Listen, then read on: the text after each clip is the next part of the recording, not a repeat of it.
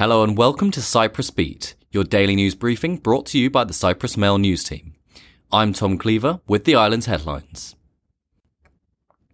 Deputies on Wednesday grilled Cyprus's police chief on institutionalised racism within the force and whether this was a factor in the observer status police took, as mobs attacked migrants in a week of violence in Chlorakas and Limassol. MPs also slammed Justice Minister Anna Prokopiou for failing to turn up to the House Legal Affairs Committee. Prokopiou did not attend, citing her required attendance at a cabinet meeting. Police Chief Stelios Papatheodorou admitted the force could have intervened earlier and put a stop to the violence in Limassol. Our failure had to do with a matter of seconds when they managed to run away. We should have been faster, he said. His statements did not sit well with deputies, as the session erupted into shouting matches multiple times. In an attempt to defend the force, Papatheodorou said there was a lot happening that week, including the Israeli Prime Minister's visit. In related news, police descended on Nicosia's Old Town to shore up their presence amid rumours of potential violent protests on Wednesday night, though the protests failed to materialise. Police were also gathering outside the presidential palace, where originally a protest by Facebook account Mass Deportations Now was meant to take place but was later cancelled for fear of it descending into chaos. At the presidential palace, a Cyprus Mail correspondent reported a heavy police presence, with officers wearing full anti-riot gear.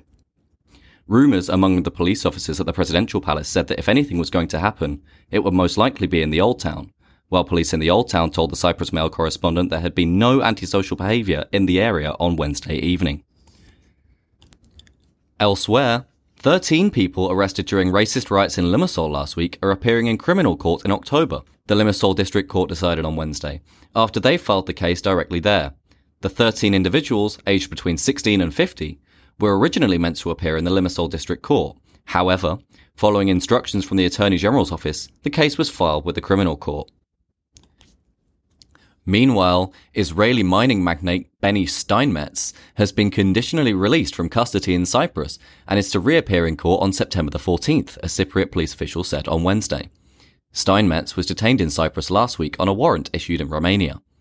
He is at the centre of a case dating back years relating to his involvement in a group that allegedly tried to illegally secure land rights in Romania.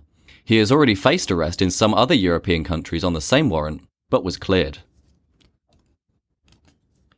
In other news, a woman whose 10-year-old daughter drowned in a swimming pool in Paphos admitted on Wednesday to the charge of causing death by negligence. The 42-year-old appeared on Tuesday before the Paphos Criminal Court, which set the hearing of the case for October the 2nd and ordered that the woman remain in custody pending her trial. According to police, after the court's decision, the 42-year-old exhibited psychiatric symptoms and was referred to the Athalassa hospital. The child was found dead by family members on July the 20th, while her mother was in a room in the villa in a state of intoxication and unaware of her surroundings. And finally, a Turkish Cypriot man has received a fine after winning almost 79,000 euros at a casino in the north.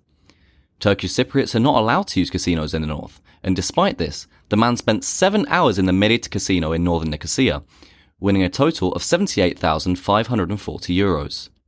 He was charged and ordered to pay a €694 fine. The judge ordered that an investigation be launched, as it was learned that he was ordered to pay €9,410 in tax, despite the company having no authority to collect taxes. The remainder of the man's winnings will be transferred to the North's finance ministry. That's all for today. For the latest, visit cyprus-mail.com.